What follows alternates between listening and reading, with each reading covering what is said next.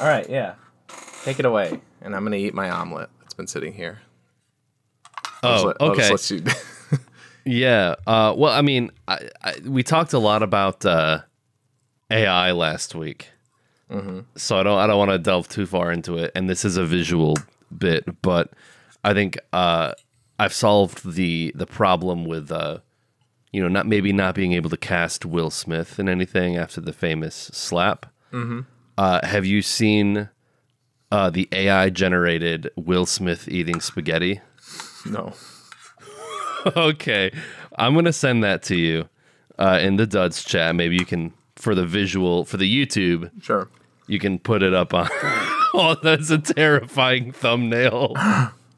In the chat thing. Yeah, yeah. Oh my god. So someone has AI generated Will Smith eating spaghetti. Oh my god. I like the part where there's two Will Smiths and it kind of looks like he's nuzzling the other one's head. I don't think I found that. Oh yeah. Oh my god. And I like this sort of like generic, like classical 2 Girls 1 Cup style music that they have playing over top of it. Mm-hmm. But there's just 2 Wills, 1 spaghetti. 2 Wills, 1 spaghetti. I think this could solve a lot of problems in Hollywood, where maybe someone's unfortunately no longer with us. Could AI generate a Harvey Weinstein to get those producer cred? I don't know. But he's digital, so he can't like sexually assault anybody. And yeah, the AI. No, that's where we reach humanity's downfall. We make an AI Harvey Weinstein that becomes self-aware and uses it. He's doing it again. Welcome back, ladies and gents. It is episode 93 of There Will Be Duds, and I am your co-host TJ, aka J Spot Jack Cheese, and with me as always, I'm Nick, aka Dr. Funk on Twitch. I have a cat on me. And there we go. And as always, we watched a movie. The movie this week being Jackie Brown from 1997. What is it? Quentin and Tarantined by Wright and Directino or whatever. Yes. It is about a few characters, but the title character is a flight attendant who smuggles money for a gun dealer. And she kind of gets caught by the police and sort of wrapped up in this double, triple cross plot where she's like, she tells the gun dealer that she's gonna, smuggle in the rest of his money and tell the police that she's helping them out. And then she tells the police that she's actually gonna trick the gun dealer into, getting arrested. But she's also has her own plan where she's going to get the money herself and she's going to, double cross both of the sides. And yeah, that's more or less it. That's the culmination. There's little relationshipy. It's very, there's a lot of scenes where it's just people talking like a Tarantino movie does. So yeah, there's a lot of that. I was surprised, like, you don't really, except for the opening credits, you don't see Jackie for like the first 30, 40 minutes of this movie. It's just really strange. Didn't really expect that. So yeah, this and I still haven't seen Pulp Fiction, but other than that, this and Pulp Fiction are the only Tarantino movies I have not seen yet. Which is funny because I think Pulp Fiction and this are... Pulp Fiction, I feel like, is his most popular, and this is his least popular. Yeah. Which, like, again, not least popular in terms of, like, quality, but the least viewed one. That would be Death Proof. And, the quality, you mean? Yeah, I mean, that's that's my least favorite. You know. Gotcha. Yeah. Friend of the show, Chris Wade, did a Quentin Tarantino like ranking after he watched this movie. I looked at his Letterboxd review. He had Death Proof at like second or third. There's some people who love it. I think if the style or the way that it works for you, I think you'll love it. But it's just, I don't know. I'm curious to that's the one I haven't watch it seen. again. That's the only one you haven't seen. Yeah, to the point where like I almost don't even, because it was part of that Grindhouse series, right? Yeah. Where like I don't know, in my mind I've never like perceived it as a Tarantino movie, I guess. Well, if it changes your mind, he does. I mean, like he puts it in the same, like he doesn't differentiate between. Really? Yeah. Well, maybe I'll have to check it out then. Because I mean, really, if you like, a lot of his movies kind of ape you know, 70s, 80s throwback style anyways. Yeah. So it's only like a slightly heightened version of Jackie Something that he Brown or knows. something Yeah. like that, you know? Yeah. Yeah. Well, I mean, speaking of that, I mean, I think Jackie Brown is the only movie in his library that is a adaptation of a book. Oh, yeah. Yeah. Because I think everything else he's done, I mean, it's Quentin Tarantino, so really everything is an adaptation of something in a lot of ways. His work is, you know, very derivative, which it's kind of funny, a little aside, Chloe hadn't seen Reservoir Dogs, and so we watched that last night before Jackie Brown. Nice. And there's a scene where I think it's right after Mr. Orange kind of rehearses his story and he's trying to like kind of get in with the guys. Yeah. He's in a car with Joe, Mr. White, Mr. Pink, and him. Mm-hmm. And they're talking about some TV show. And they mention, oh, no, that she's played by Pam Grier. Oh, So yeah. there's Yeah. So there's like a direct reference to Pam Grier in Reservoir Dogs. And I was like, oh, that's weird. Yeah. Because like 2 movies later, he works with her. Mm-hmm. Because she was, I think in the 70s, she was big in like those sort of like blaxploitation, you know, kind of semi-erotic crime, you know, movies of the 70s, those pulpy movies that Quentin Tarantino would have grown up watching. Yeah. She was Foxy Brown, which I think is like, that was like a pretty big one, I would think. Yeah. Yeah, and this is kind of I mean, I think even the name is probably Jackie Brown. Foxy Brown is kind of Yeah, it's... Because the character's name I looked at is Jackie Burke in the book. So, I mean, it's similar, but I feel like maybe he changed that to make it a little more kind of in line with that. It's got a little more pizzazz to it also, like Jackie Brown. Yeah. Like there's like that scene where she's like at Ordell's place and she like buzzes the intercom. She's like, Jackie Brown. Yeah. So I guess as the other of the one of the 2 of his that you haven't seen, so you kind of don't have that like you saw it younger, maybe when you were more. Again, though, I should state that I feel like I have seen 90% of Pulp Fiction in bits and bobs. Yeah, sure. So it's not The that same I'm way that like, I've seen Star Wars. So yeah, it's not that I like have no idea of what the plot I is or will what's think going on. of, or like what I Sure. think my takeaway on Pulp Fiction will be. But yeah, Yeah, I was curious about your read on this one because I like this one a lot. I thought it was pretty mid. I had a feeling in my mind I was like I hate when like I'll watch a movie and it's kind of exactly what I was expecting, because then it's like, oh no, I'm just playing into my preconceived notions. But it's like, well, I mean, that's the AI part of my brain like predicting what my my opinions are gonna be. It's like, well, I mean, it's my brain. I guess I know what I like and don't like, but I was like, I feel like this is gonna be, like if in my ranking, it's probably Death Proof and then this one. But I will say there's a jump, right? Like I actively dislike Death Proof, and this was just like okay. And then like you go another notch above this, and that's like your Django Unchained and Once Upon a Time in Hollywood. So yeah, there was elements that I really liked, and I feel like if it was shorter, it felt like I don't think it justified its length, especially when you get to the part, and we can get into this later when we because I feel like kind of the climax and how that works is maybe a larger discussion. But yeah, the whole, the bag swapping bit at the shopping mall, and they like do it like from everybody's perspective. It felt unnecessary to me.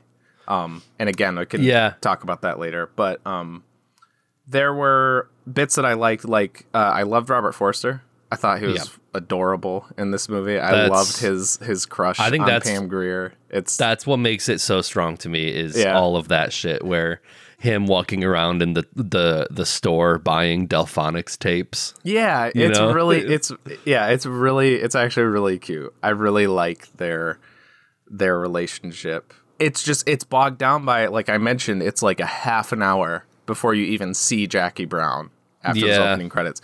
And and I know that this is a Tarantino thing. Like I said, I know he likes to just have people talk, but it's like, the thing is, and why some movies don't work as well for me is like, if I don't connect with the characters, if I don't like the characters, I don't really care about seeing them talk about fucking chicks with guns for 20 minutes. And I didn't really like Samuel L. Jackson's character that much. I like Robert De Niro's pretty good, but it was mostly Samuel L. Jackson doing the heavy lifting in those scenes. And it felt really prolonged. It felt unnecessarily prolonged for, like, the setup of him getting Chris Tucker out and then killing him, and that kind of being the setup for, like, oh, this guy disappeared and now we gotta target Jackie Brown. Now what are you gonna do to get out of it, sort of thing. So yeah, just a lot of, that's the big thing with Death Proof is I hate the characters, and it's just talking. And it's just you're sitting there with these people that you hate. And the nice thing is that, like, a lot of them die, and that's pretty cool. But sure, that's a Kurt Russell one, yeah. Yeah, Kurt Russell's awesome in it. No, he's awesome. Oh, okay. But everyone else around, he's not the one that you see doing the talk. Like, he does have scenes, sure, but mostly it's the other characters that it focuses on. Interesting, because he's the bad guy or whatever. So yeah. I mean, I guess, I don't know. I don't think I watch movies in that way, weirdly enough. Like if I have to have like a connection to a character in order to like, I don't always like them or dislike them. Yeah. I think it just plays such a heavy part into Tarantino movies specifically because, like I said, like I think Tarantino loves all of his characters. And he really likes to just sit with them. He thinks they're all cool, and like everything that they say is so worthwhile. Yeah, which that's what I mean with it being like, not every movie is this case, but yeah, Tarantino's kind of a one, which is kind of weird because we watched Reservoir Dogs, and I almost kind of had that feeling with that movie where it's it's like 92. Some of it's like, I guess, a little dated. It's pretty racist. It's a pretty racist movie. Yeah. I forgot how liberally they just like Tim Roth, Steve Buscemi, everyone. It's N-words flying everywhere. Chris Penn. I mean, and I was like, ooh. It's Tarantino's favorite word. I mean, yeah, it sure is. Yeah, I mean, I will say I think the Ordell character is a little one note. He's very much like a Quentin Tarantino character where he's like, I'm motherfucking this and I'm motherfucking that. And it's like, it's like, all right, yeah, you're doing the Pulp Fiction thing. Cause it's almost like that's exactly kind of how he talks in Pulp Fiction. Yeah. I mean, obviously his character in Pulp Fiction is like cooler. And like more like morally ambiguous. He's not just like a bad guy. Yeah. Ordell is just like a piece of shit. Yeah.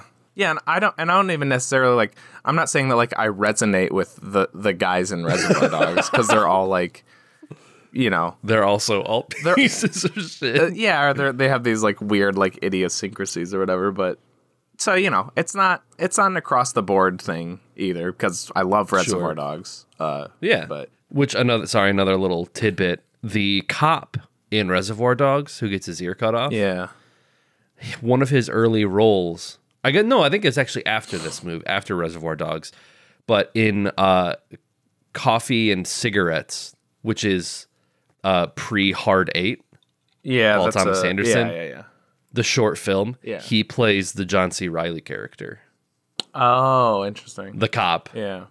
So that was a weird little connection there. I like Robert De Niro's character a lot. I feel like that's a role you don't see him play that often. Yeah. Especially in that era where it's like you got like Goodfellas, you got Heat. I guess Heat's a little bit later. But that's Robert De Niro's like peak cool guy phase of like I'm a smooth talking gangster. And to give him like a handlebar mustache and like just the scene where he's like trying to put the phone away and he's like so obviously baked, like Ordell's like trying to like get explain to him how the plan's gonna work, and he's just like fiddling with the phone. He's like yeah like seeing him in that type of role is I don't know, I really like it. Just like a stoner loser idiot. Yeah, and he just shoots her in the parking lot. Yeah, it's like she just she wouldn't shut up. It's like you couldn't just hit her. Yeah, it's like, that was. I guess I could. I was gonna mention that. That was my. Well, that was the part that was the funniest part of the movie to me. It was him like explaining like, because he's just so like, yeah, I don't know. He's like, yeah, I shot her, and then he's like, how many times did you shoot her? And he's like, 2. He's like, where'd you shoot her? And he's like, one in the chest, one in the stomach. Like, just whatever about it. He's like, oh, is she dead? He's like, yeah, probably, yeah. Like, pretty much. Yeah, pretty much. Yeah, that's it. Yeah, that was good. I will say something that did sing Tarantino, because it felt more, it felt, and maybe this is like, it's still early Tarantino, he did Pulp Fiction and that's like the Tarantino style, but like maybe this is early on enough in his career where it's not like, every movie he comes out with now is like a Tarantino movie. And this just kind of feels like a movie. It's not like injected with his style as much as his other movies, I think. But you do get the calling card really early on, because there's like 3 or 4 just gratuitous shots of Bridget Fonda's feet. And oh man, just being aware of it, it just makes me feel so icky. It's just it's so like, it takes me out of the scene so much. One thing that I think I didn't notice in other viewings that I noticed this viewing is like they're all sitting there watching like the Chicks with Guns tape, and he puts his like whiskey glass down and she like touches the rim of the glass with her pinky toe and like looks at it, and he like gives her a look like, and he like grabs he picks his glass up because I mean I guess it does sort of lead into them having sex, which is like, I think that's kind of what she's trying to be flirty, I guess, but it is a gratuitous Quentin Tarantino just like so watching that with hindsight, you're like, yep, great, thank you. Again, that's another really funny Robert De Niro line, is like, it's like 3 minutes later and they're like having sex. She's like, she's like, that was fun. He's like, yeah, that really hit the spot.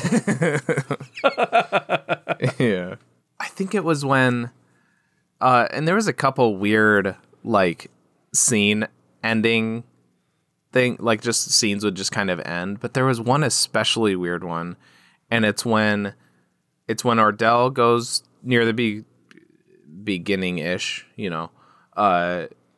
Jackie's out of prison, he goes to her apartment to kill her, but then she has the gun and she's like, oh no, I have my plan instead.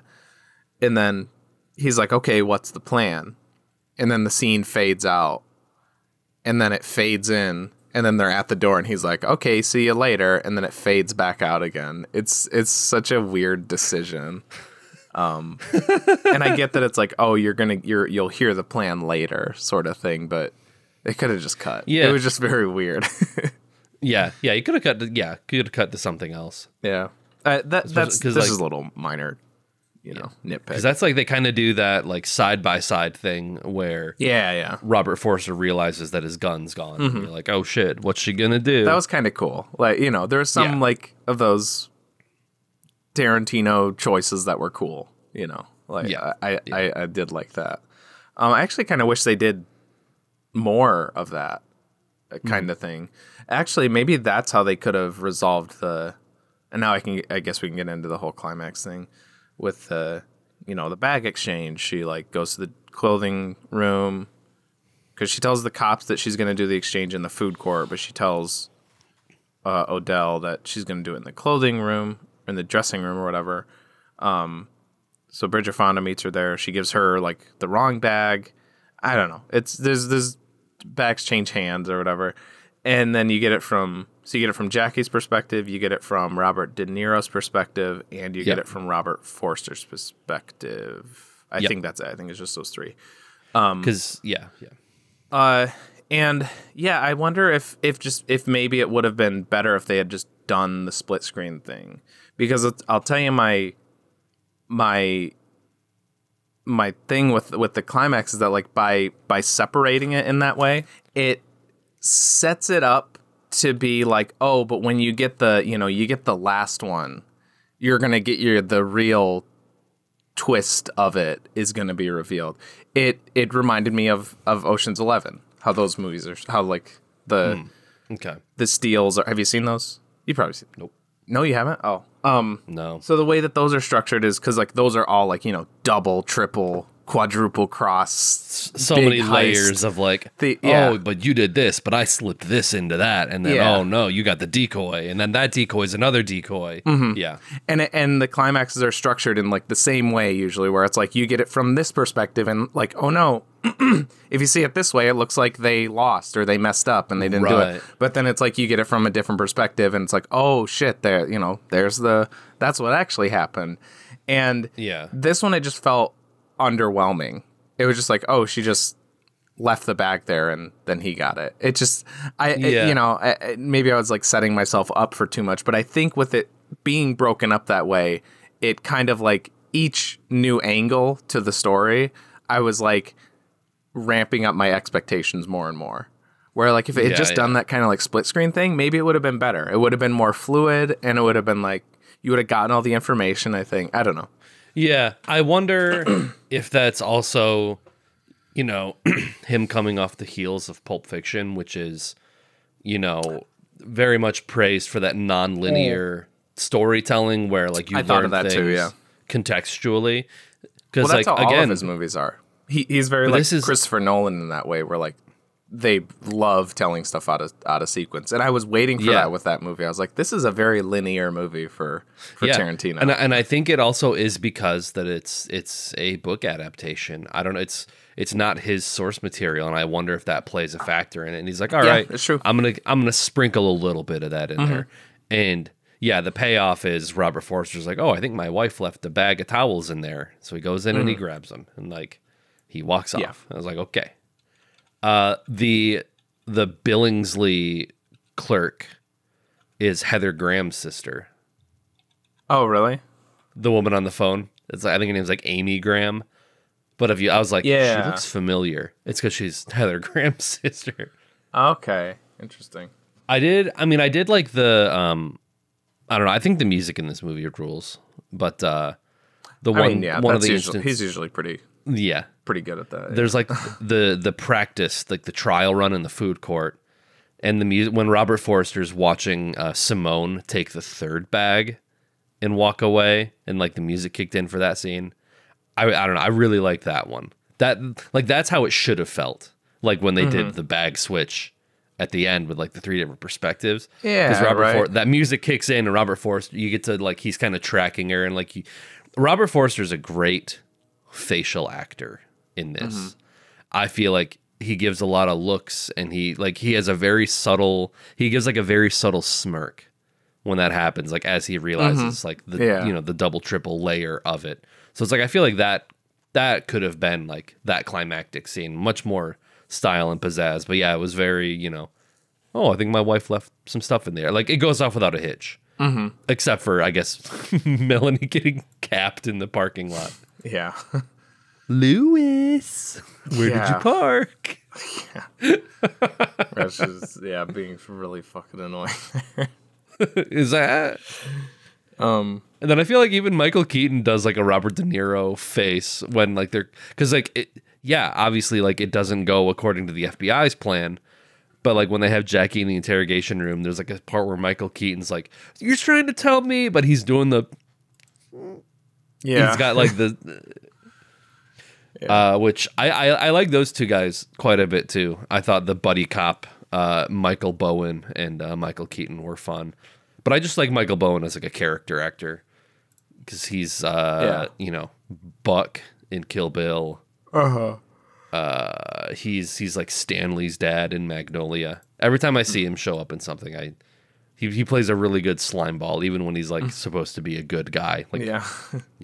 I mean, if you want to call the feds in this case good guys, Yeah. Yeah.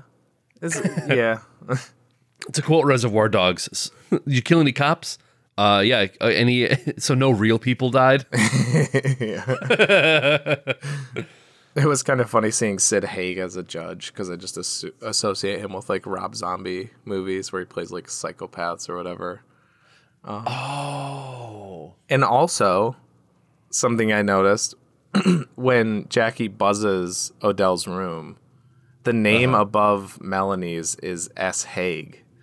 So I don't know why, but they just had a little nod to him. Would be a little Easter egg. Yeah.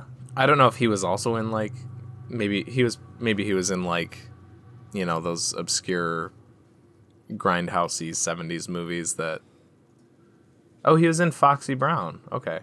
So he did do those so maybe that's why that's gotta be it. So I was like, why does Sid Haig get a little special shout out there? But yeah, that probably is part of it, at least. Yeah. He's in Kill Bill Volume 2 as well. We're hitting Wikipedia. Uh-oh. I did like the way that they mirrored the opening sequence with her like going on the gate and then her walking into the mall, like that same type of shot. Mm-hmm.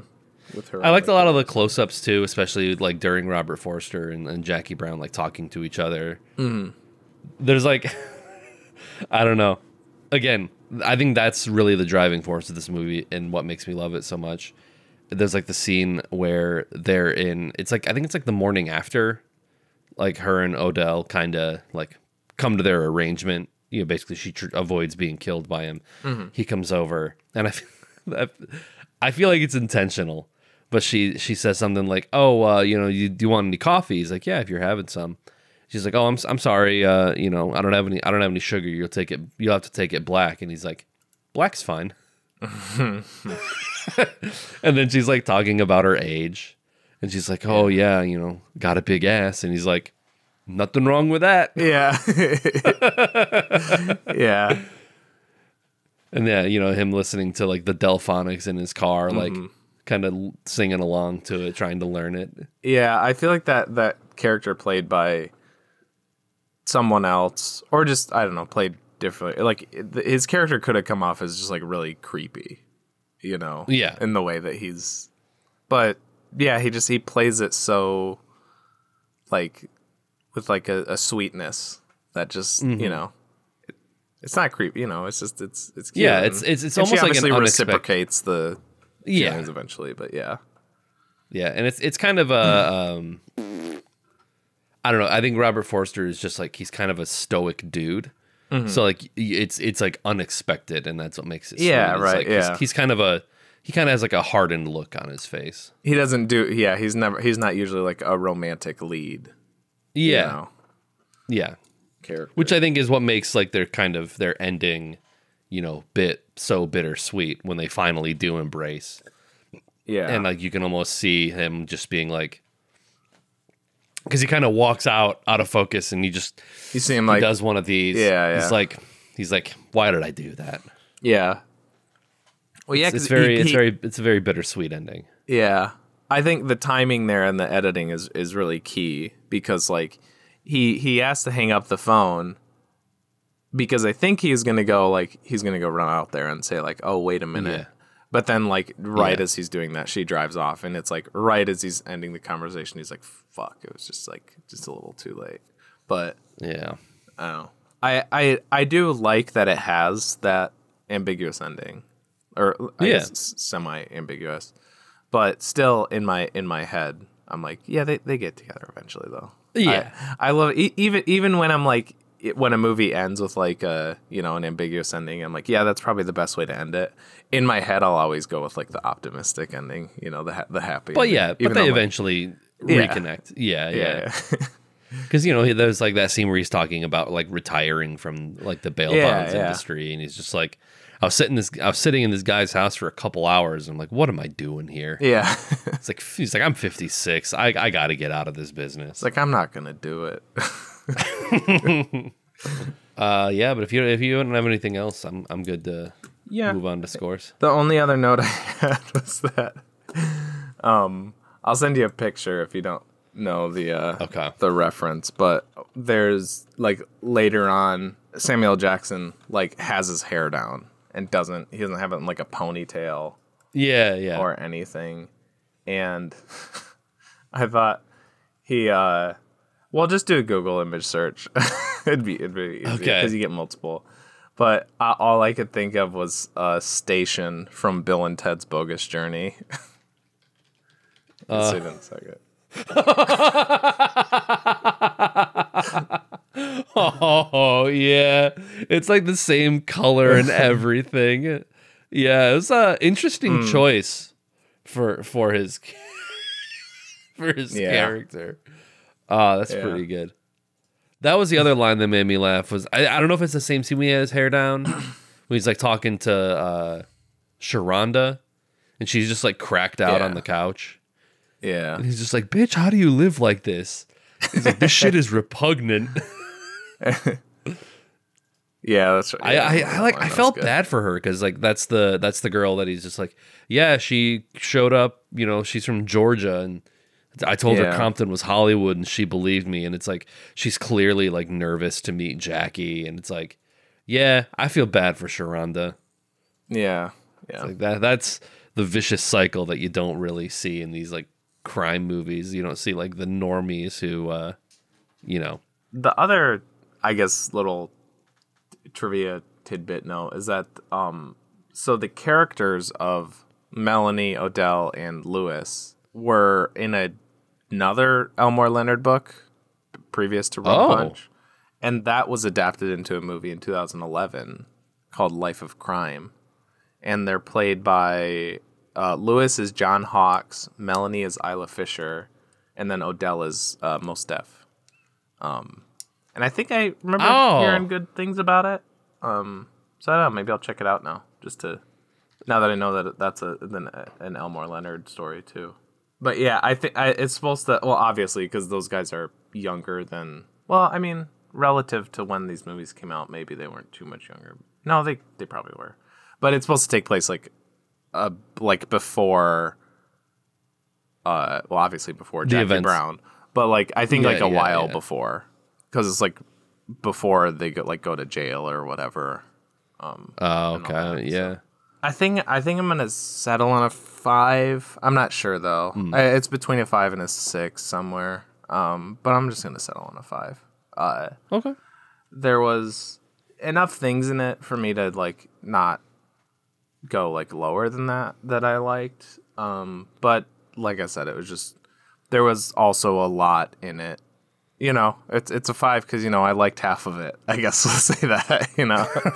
It's just there was a lot of it that I just didn't care for. A lot of those like long scenes with people that or just like discussions that I just wasn't really gelling with. The story was kind of hit or miss for me overall, but it had some really good elements. I really liked the romance subplot bit. I liked those two characters.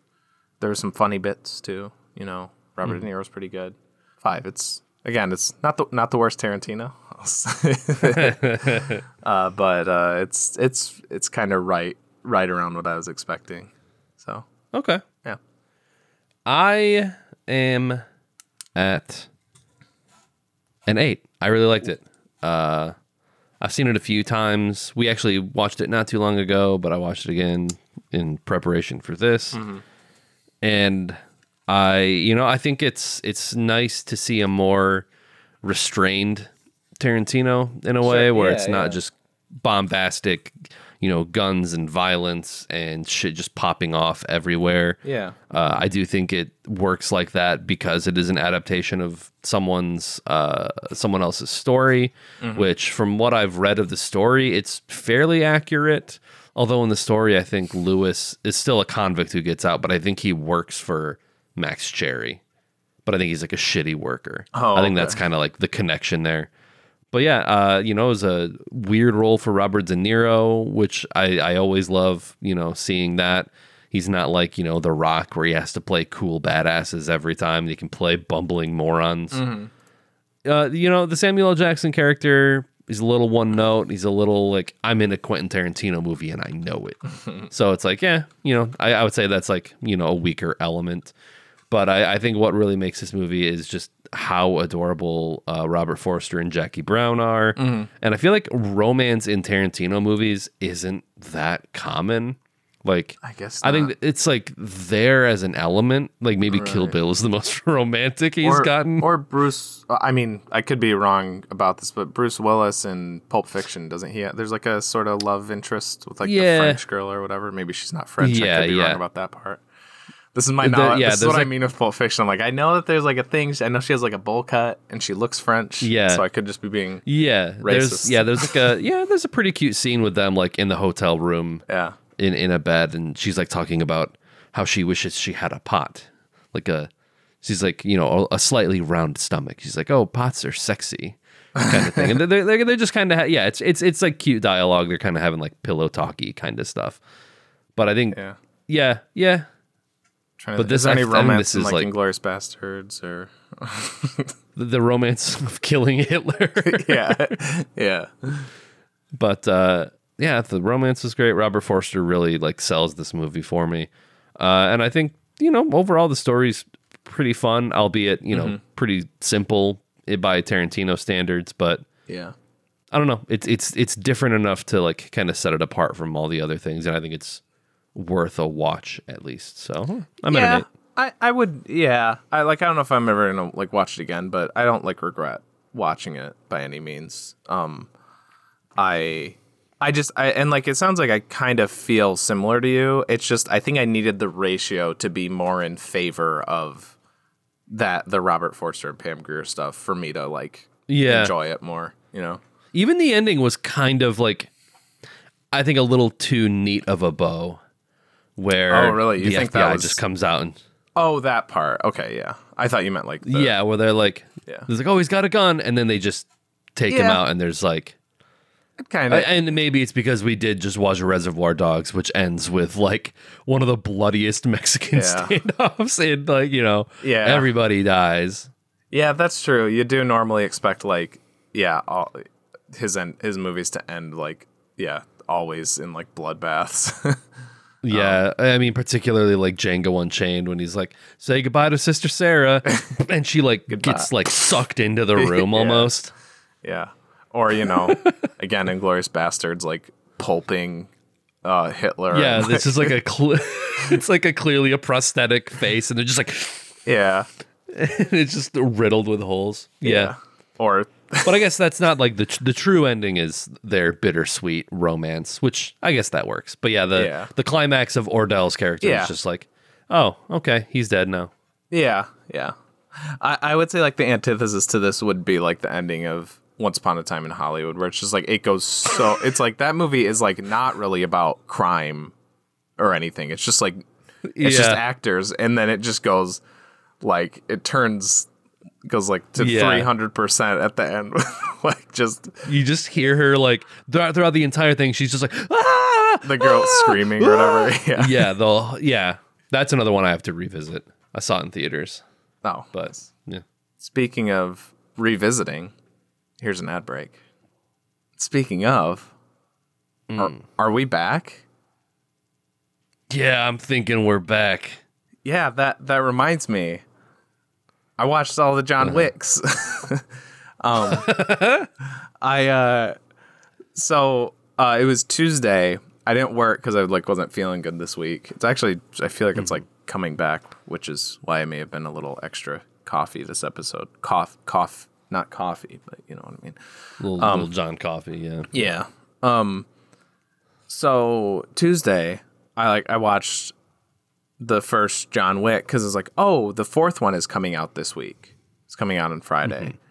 And so I was like, okay, I'll watch this one. And then I was like, I'll watch 2 tomorrow and then the third one on Thursday. And then I'll go see the fourth one on Friday. And then like I finished that. And then I was like, oh man, I kind of just want to watch the next one. So then I started the second one. And then when that one was ending, I was like getting curious. And so I checked like when the show times were for it. And I was like, I was wrong. The movie was already out. It came out last week. The fourth one came out last week. And I was like, oh, fuck. And then on Tuesdays, the theater does their $5 movie tickets. And I was like, I have just enough time to watch the third one and then see the fourth one. So I watched all 4 movies on Tuesday. And you know what? Not bad. It wasn't a bad decision.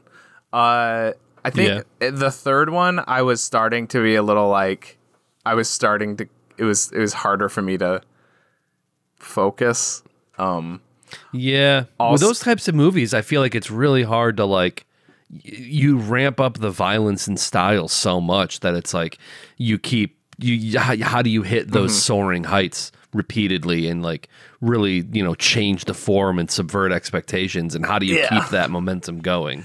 Yeah, it's funny because like it's the first one is like, it's a pretty grounded action movie that has this it has a lot of lore behind it. Have you seen, John, the first one? I've seen the first 2. You've seen the first 2. Okay. So yeah, the first one, it's like a fairly grounded action movie, pretty basic, just revenge. He wants to kill these guys because they killed his dog and stole his car. Yeah. But you get all this cool like lore dump of this underground criminal world. And that's what I love. Yeah. That's what really hooked me on that first John Wick movie. It's the action, and then like the world building is just fantastic. The second one is also like that. It gets a little more heightened with like where it goes. Like, that's the one where they're like having the silencer gunfight like in the train station or the subway. Okay, yeah. Where he's just like, they're walking and they're like, pew, pew, and like I was no one notices. Laughing out loud at that. I was laughing out loud at that scene. So that was like laughing at the movie. Yeah. All right. It was a little ridiculous. But then you get like the really tense like knife fight on the train between those two, and like that's good. Yeah. But yeah, the silencer part's a little ridiculous. But I mean, it's like the plot and where it goes. It's like it's still like fairly grounded, just a little bit more kind of wacky, but you get more of the world building. They introduce the markers and how like those things work. So they introduce more of those things. The first one has the coins. They have the gold coins, and that's like their currency and all that stuff. They mention the high table of like the boss people of the underworld. And then the third one is where I think it really starts to go into like fantasy land, like to where it's almost like 3 and 4 are almost like they could just they could be set on fucking Coruscant from Star Wars. Like they get so silly and wacky. And the third one does kind of like lose me. I just don't think it's I think that I realize my issue with it is that it's the only in-between movie that there is. The first one tells a complete story, and it kind of ends with like I mean, the first one I think was made to be like, this is just going to be a one-off, and then they were like, it's super successful, let's make a sequel. So the first one is like its own story. The second one tells its contained story, but then it has a cliffhanger of like, oh, he broke the rules and now everybody's after him. The third one is just it's in between the second one and the fourth one. So the second one sets up the cliffhanger, and the fourth one resolves that. The third one is really just in between, and I think that's maybe why it's a little lower to me. But the action is still fantastic. There's still some characters that I really like. And very famously, Keanu Reeves is like putting his whole ass into like the stunts and the action. Yeah. Like there's videos of him on like gun ranges where he's like, doing like tactical rolls and shooting targets, and like he's really doing it as much as he can. Yeah, that part I really appreciate about the movies, but and it's funny that like basically ever since the first John Wick movie, he has not like cut his hair for a role. Yeah. Like he's still like he did the Bill and Ted movie, he did the Matrix Yeah. Resurrections. Resurrections. Resurrections. Yeah. Some R word. But it's like he still has this, like he looks like John Wick, even like the Yeah. Cyberpunk 2077, yeah. Yep. same thing. Where it's just like he's like, yeah, this is me now. This is my style. Like I'm just permanently John Wick, and like Yeah. I'm not a. I like the first movies I really liked, but it is funny that I see John Wick almost as like one of those movies that like the audience maybe is a little like guys who were really upset when Paul Walker died. I mean, that's Like- okay. I think it's here's that one. No, I'm talking about like the type of dudes that's like, I'm gonna share a black and white photo of Keanu Reeves on Facebook with some quote about like, I wear my heart on my sleeve, and those who know me best are, just that kind of guy. Like buying like an airbrush T-shirt at a mall and like a small town white rapper. Okay. I feel like that's like a big demo of this movie, which it's still really fun and smart. But like, I think what you're saying is like it appeals to like it definitely appeals to like a wide range of people. It appeals to people who just like dumb action movies, and like it works if you like that. But then also if you're into the actual craft of the stunts or the action exactly. and like the story. Yeah, which is, I mean, good on them, really. If a movie can do do it all, why not? It's just funny to see. Like, I don't know, I have a couple people in mind that I know that are like, pushing 40, still living in their mom's basement, sharing like misattributed Keanu Reeves quotes on Facebook, and I know they're like the first in line to see these movies. Okay. Anyways, the fourth one, the new one, the Yes. one that'll get us the SEO or whatever, was really good. I think it was is an improvement from the third one. A lot of people are saying it's like the best, and it's still like it's really hard to compare it to, especially the first one, because it's so off the rails now. But I'm glad that like I was worried after 3 that like, oh man, if do I just not like it because it's too ridiculous now? But I would say 4 is like the most ridiculous, but it just works. It worked better for me. They always have like such a like great cast too. There's always, like a lot of people, and it's always like people that I like. Namely in this one, Donnie fucking Yen. Donnie Yen is fucking awesome. I usually like him in like anything that I see him in. He's probably most known for Ip Man. It's like a Chinese like martial arts trilogy. Oh, okay, yeah, I'm seeing that now. But he's been in a handful of like English speaking things too. Yeah. But he plays this blind assassin who's like set on. He's hired by Bill Skarsgård, who's like the main antagonist. Okay. He's hired by him to kill John Wick. I mean, everybody else is trying to kill John Wick too, but like he's like the best, and he's it's so cool just seeing this guy like float through every scene that he does. Like there's this scene, I think it's the first one where it might be the first scene where you see him like actually fighting, and it's like in a kitchen, and he's blind, so he has a cane, he has his sunglasses on, and he sets up these like sound alarms like around the kitchen that like beep if people pass by it. And it's so like he just like glides along the floor, just like taking these dudes out, and like he's incredible. The way that dude moves is just it's incredible. Oh, he plays a blind guy in Rogue One as well. I immediately thought of that. I thought that's funny because interesting. I saw that years ago, but I was like, wait, there was a blind guy in that one too, and yeah, that's funny. And Lawrence Fishburne's in this one too. Yep. Yeah, he doesn't play like a major role, but he's in it. Yeah, I think that's also part of the appeal, is like it's nice to see Keanu and Lawrence Fishburne like back together. Yeah. In like that sort of that capacity, especially because he wasn't in the Matrix Resurrections, which was kind of a bummer. Mm-hmm. So it's nice. It's nice to see them together. Yeah. I mean, I think anybody who likes the John Wick series is gonna watch it anyways, but it could be my favorite. I don't know, but it could be like a recency thing. The first one is just so like it's so. I know it's iconic. It's not really fair to be like, oh well, it's the first one, so it's the best. But it kind of is like because I just think again introducing that world building is just so fantastic. Mm-hmm. But yeah, I mean to the point where like we parodied it in Postmortem. Yeah. Like the pencil scene. Mm-hmm. And then I watched those two together and I'm like, oh, we kind of nailed that. Yeah.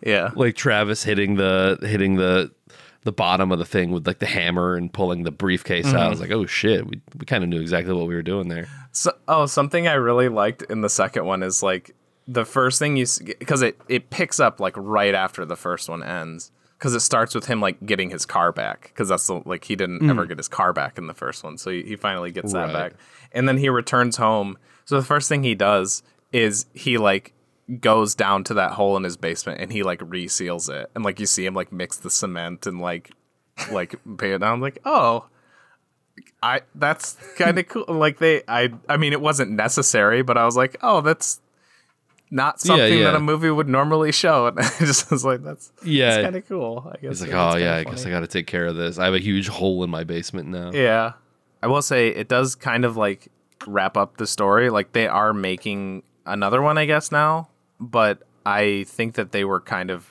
also making this one as like a possible ending, and it does feel like that. Where like it is a good way to end it, where it's like, okay, if this is the last one, it works as like a definitive ending.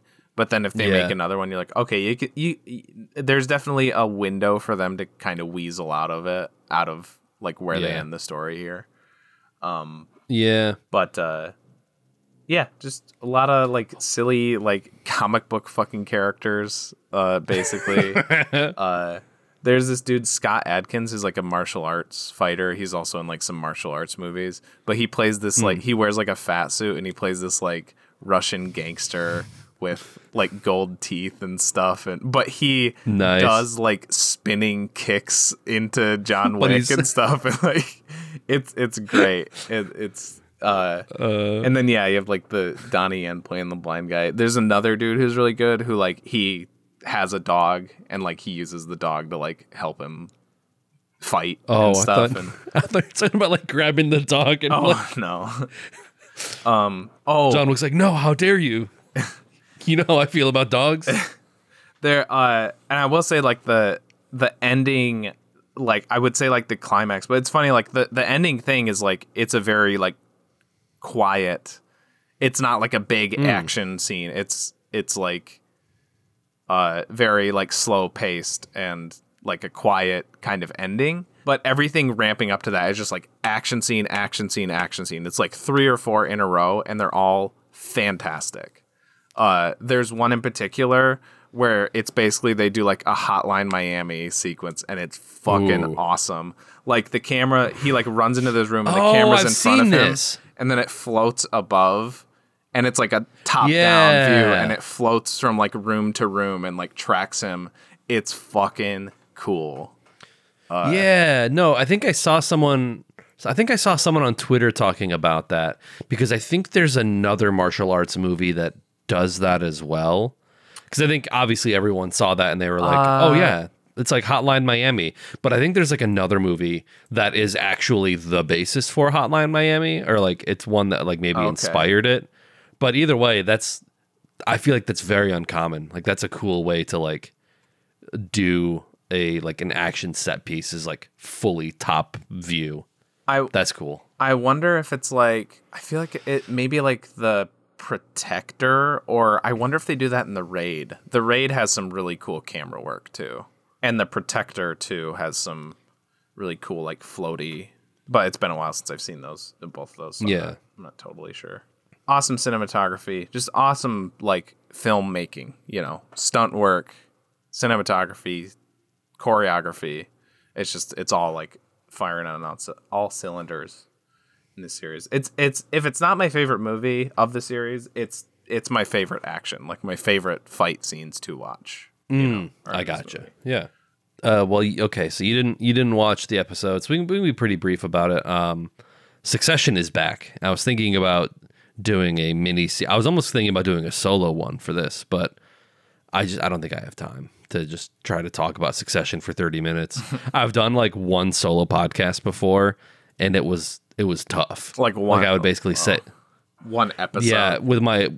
Yeah, with like my old podcast, I did like I think I talked about a Zappa album, which I had a lot to say, but it was literally like record for like a minute and a half, stop, cut it down a little bit, stop, think about what I'm going to say next, record for another minute and a half. It was just a very arduous process. So I don't think I'm going to be doing that with Succession. But maybe, you know, if you do watch it, we can discuss the finale, because it is the series. I'll try to the last season. I'll try to be caught up by then. Yeah. But the first episode wasn't like bombastic. It wasn't crazy. Obviously, like coming off the heels of, you know, the big betrayal from season 3 with Tom. You know, it's kind of like what is everyone up to after that? The upteenth big betrayal. And I think that's been like my main criticism of the show, is like it's kind of very cyclical in that way, where it's like we set up the chess pieces, they make a few moves, and then someone comes in and just like takes their arm and moves all the chess pieces off, and then they reset and they make a few moves. This feels more like final, and I hope that now they can like, okay, you're going to sell the company. Let's actually do it this time. See what happens. Oh man, and I do feel like it is setting that up. But what if the movie just ended like any other season, just exactly the same? The real ending is the Roy kids and their dad just in a constant state of, you know, selling and buying and selling and buying and fighting and all that kind of shit. There were some really, really funny Greg lines. Some really cool. I don't know. I won't spoil too much for you, because I think if you're gonna watch it, but yeah, I mean, there is like a scene where Greg is telling Tom that he's nicknamed them the Disgusting Brothers. And Tom is just like, yeah, sure, all right. But there's like a few like stingers from Logan to Greg that is just like, I couldn't believe it. It was so good. Cool. So, I mean, the sense of humor is there. I'm curious with some of the stuff that they're going to explore, because obviously, like, Shiv knows that Tom like basically called in the hit to like cut them out, so they couldn't, you know, usurp him. And when near the end of like the first episode of the new season, you kind of have like a little bit of a scene between Tom and Shiv, and Sarah Snook is actually like, I feel like she's a good character that you kind of hate, just in like her phony like liberalism, her phony like. Yeah, I think that's like, I hate her. I hate her character, and I hope that Tom dumps her. She's pretty good in this episode. Yeah, there's she's starting great, to be like in the some show, the actress. Yeah. She's a Olivia Soprano type almost, where it's just like she's done so well, but like you hate her. Maybe not Olivia Soprano, a Skylar White. Like I feel like it's, I feel like it sucks that I feel like it's always like women characters who this is like sort of thrusted upon. Yeah. I don't think you're far enough in The Sopranos where you met Janice, Tony's sister. I watched one episode. I thought you guys were watching more of it. Nope. But Tony's sister shows up, and she's like a main figure in like the rest of the show, and she is a character that if you do watch it, you will hate her so much. But she's good. She's so good at like playing that type of character. I'll give you a male one. When I just watched, I just finished the first season of The White Lotus last night. And the Shane. Yes. Oh man, I fucking hated him. I hated his stupid fucking face, and every time his little mouth, and his dumb like super thick eye like brow line, and every time a character said that he was hot, I was like, what the fuck are you talking about? And oh god. But yeah, you know, I'm excited to see where it goes. I read somewhere that there's like a scene coming up in like the third episode that's like a 30-minute uncut, like one take scene. Interesting. I guess Sarah Snook in an interview was like, yeah, there's a scene coming up that's like 30 minutes, like one take. I don't know if it's going to be like a boardroom. People are speculating it's like a boardroom scene maybe, but it'd be cool if they kind of had one of just out of nowhere had like a Paul Thomas Anderson, just like camera tracking around like Waystar, like following, like we follow Sarah Snook and then she diverts off and then we catch up with Logan and he's, but yeah, I'm excited for the rest of the season and see where it goes.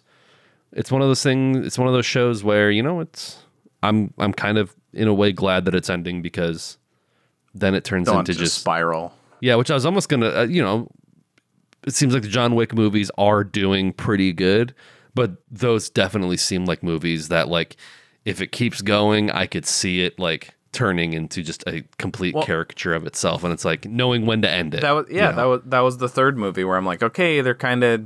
Not much is changing, but then the fourth one, like I said, just does kind of like work as an ending if you choose that. Yeah. So, yeah. Sometimes good things come to an end, and that's okay. Mm-hmm. Yeah. Yeah. The real trick is knowing when to do it. I think that's why those, like the Vince Gilligan ones work so well. It's because like they knew when to end it. And that's why like. I do kind of find myself geared towards like miniseries a lot more because if it's just one season, it's like it's not gonna do that because it's just the one. Yeah, that's what's nice about the White Lotus too, and especially because it's like an anthology. Right, it's kind of like an anthology thing where it's just like in the grand scope of things, it's like the White Lotus is a resort, but there are multiple resorts, so they can go anywhere and kind of tell that story. But it's not like we're going season to season with the same people. Yeah, except for like Jennifer Coolidge. Yeah, yeah. With like the slowest line reads of the century. I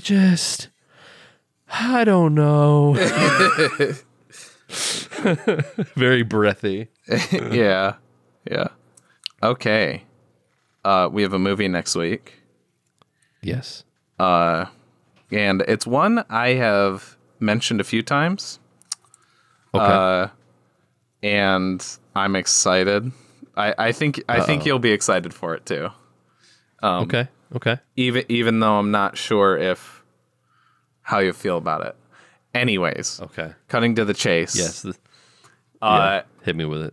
From 1975, I kind of scribbled it. Directed by Orson Welles.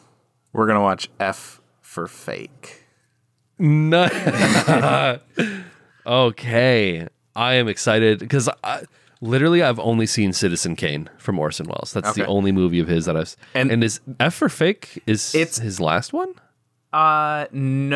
I mean, he did. I know he did voice work for Transformers. You mean like his last directed one? Yeah. No, I want to say it was because there was one that he did and was like never completed because he died before it was finished. It's called what is it? Day the Clown Cried. The wind beneath our wings. It's not that, but it's something with like kind of a long name like that. Okay. And the Magnificent Ambersons was before this. Yeah. So it was not his last one, but it was a later one, and also very very different from it's a pseudo documentary sort of thing. Yeah. So it'll be a lot different from one that I think was like, from what I've read, it was like panned critically when it came out. And I think now people are like, oh, this is like a satirical work of genius. Yeah. Or it's like, it's been reevaluated, I think, where it's like, oh no, we just weren't ready for that one yet. Yeah. Yeah. So yeah, and this one is on HBO Max. Nice. It's also on Apple TV for rent. But yeah. So watch it, one of those, if you don't want to be spoiled for it. It'll be a hard one to really spoil anyways. Watch it one of those before next week's episode. These episodes come out every Wednesday at 7 p.m. EST. On Spotify and on YouTube and Twitch in video form, as well as Spotify, Apple Podcasts, and more in audio form. We also have social pages on Facebook, Instagram, Twitter, and TikTok. So give us a follow there if you like. Give us a like if you like. Who's that? Is that the Needle Drop? I think that's it. I was kind of falling into that sort of cadence. Did you like it? Did you hate it? Did What would you rate it? Yeah. You're the best. You're the best. Yeah. There will be duds forever. Yes. It's never gonna stop. With all that said, I am. Oh yeah, Jackie Brown. Yeah, Jackie Brown. I am your cute little Bond man. Bond. What is he called? Bond guy. Bondsman. Just I think. Who likes big booties? I don't know. Bondsman. Nothing wrong with that. Big booty bondsman. TJ, aka J Spot Jack Cheesin' with me as always. As always, I am. I'm trying to remember anything from Robert De Niro's character. That episode, it hit the spot. Nick, aka Dr. Funk on Twitch. Okay. Bye.